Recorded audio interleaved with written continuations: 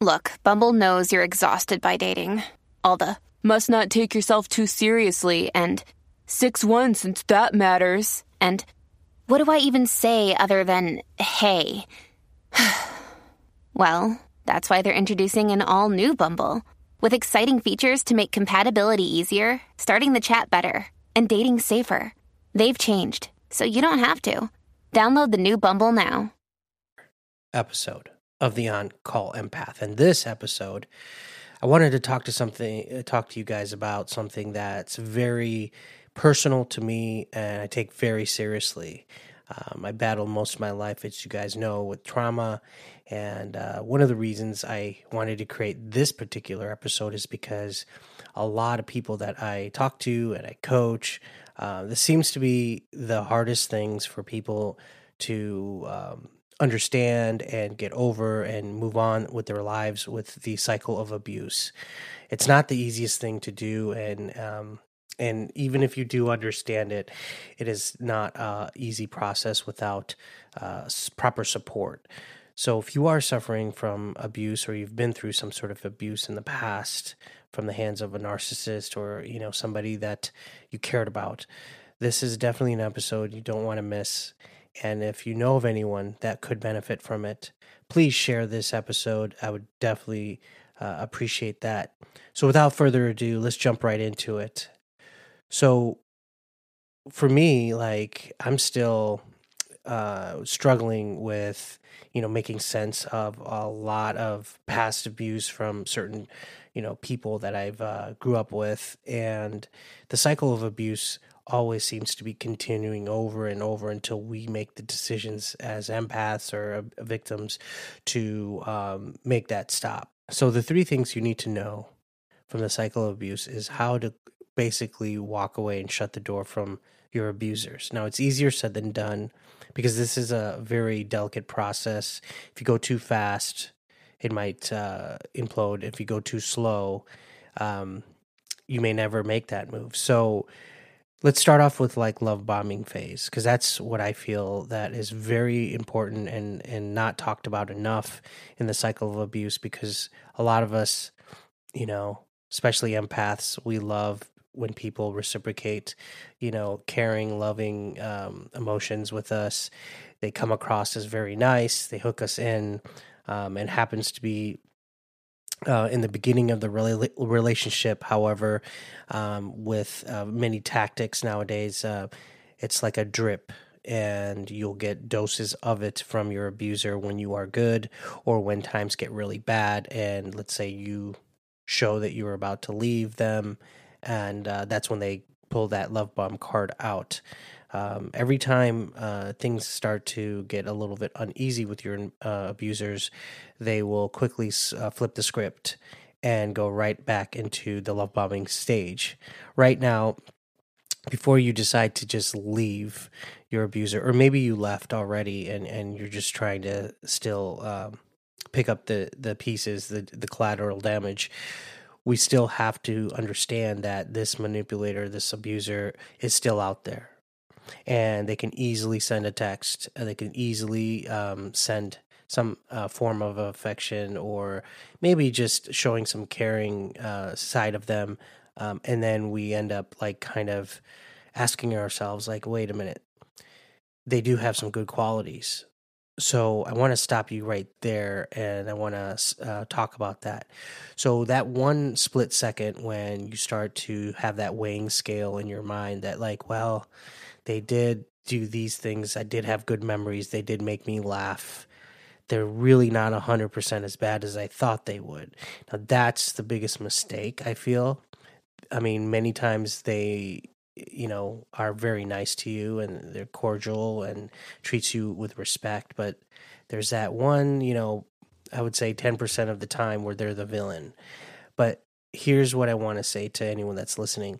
It doesn't matter if they're nice 99% of the time. That 1% is all they need to kind of reel you in and get you in where they want you. Now, if they don't get what they want, if you notice, if when you say no to somebody who's offering a lending hand, I want you to kind of look at their behavior. Do they turn into a very angry, rageful person? Do they make you feel bad? Do they try to guilt trip you? Do they try to manipulate the situation or make it about them? And they may not have they may not blame you, but in a sense, they might just give like the notion that like you're really at fault. Follow your gut in that. If you're not feeling good, that is a sign that they know what they're doing. Now, I'm sure there's a lot of good things about abuser, and I know in my world, or back in my day, like the people that I was dealing with, there were so many good qualities. In fact, a lot of people even would come up to me and tell me how great these people were, but behind closed doors, they really did not act that way, and it was like a facade. So I knew the good and bad, but in your eyes, like you might justify and make these excuses like, well, they do take care of my needs most of the time. It's just this one thing. But again, abuse is abuse. There's no way to cut around it. There's always two sides to them. There's the good, and then there's the bad. A lot of good that you see in the abuser can be used every time when you're about to walk out that door. And that's what I want to focus on here in this segment, is that you will use those good memories, all the good things, and they will throw that also in your face. Like, how many times did I have done this for you? If I didn't love you, I wouldn't do this. So watch out for these types of, I would call this like a scale, like, they try to balance it, and they're like, how many times can you see that I did this, or I messed up. I only messed up like this one time. Give me another chance. This cycle is going to go on, guys, and it's going to keep going on until you, the listener, the person out there that's listening, makes that decision that enough is enough. It's only when the pain gets above your threshold. And this is what I had to deal with, especially leaving my abusers. And so we make these excuses. Well, they're not so bad. Maybe it just happened a couple times, or they won't do it again. They promise me. But here's the thing with the love bombing, guys. It may not happen once a month. It may happen every 6 months. It might happen once a year. The bottom line is there is no time frame. They will pull that card when it's most convenient for them.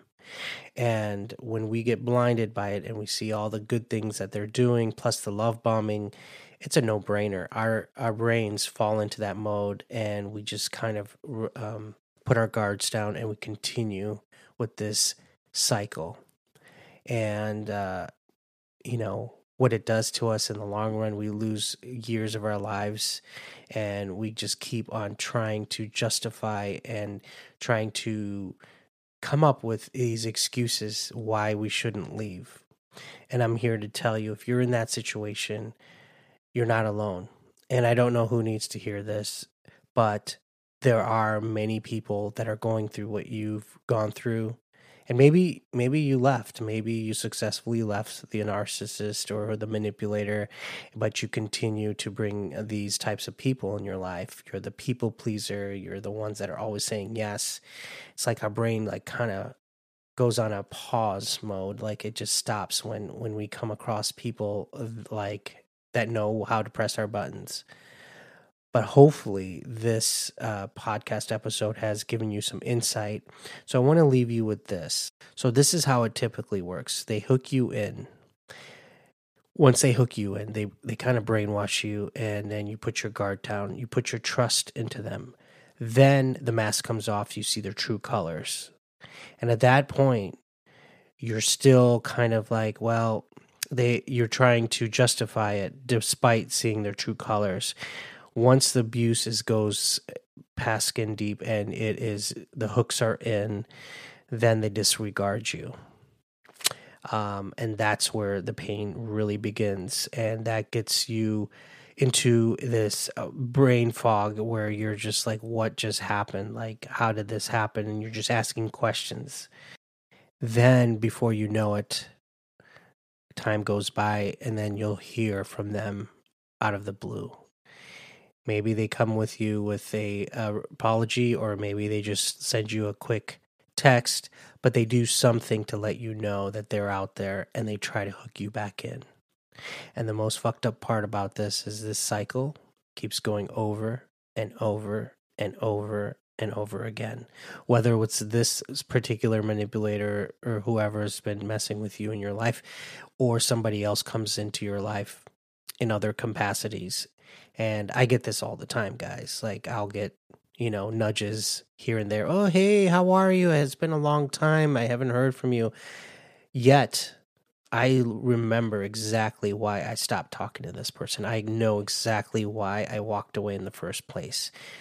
Now, before I knew all of this, I would just be open arms. Oh yeah, I didn't want to be rude. Come on in, and then I would go right back in that cycle. Today, I either ignore them or I'll ask them direct questions. I'm like, how can I help you? What do you need? Because they need something, guys. If there's somebody that's been like absent in your life and all of a sudden pops in, I'm sure they're not popping in to see how you're doing. If they were, they would have been in contact with you here and there and not just had that time lapse, and then all of a sudden, boom, they're in your life, and then they're asking you to do something you do not want to do. Then, they know that you might have poor boundaries, you're a people pleaser, and you're maybe not in the best state mentally, and so they can manipulate you and get you to do what they want. And just leaving you with this is be careful at the end, because when you reject somebody who is trying to get you back into their lives, they're going to do 2 in 1 things.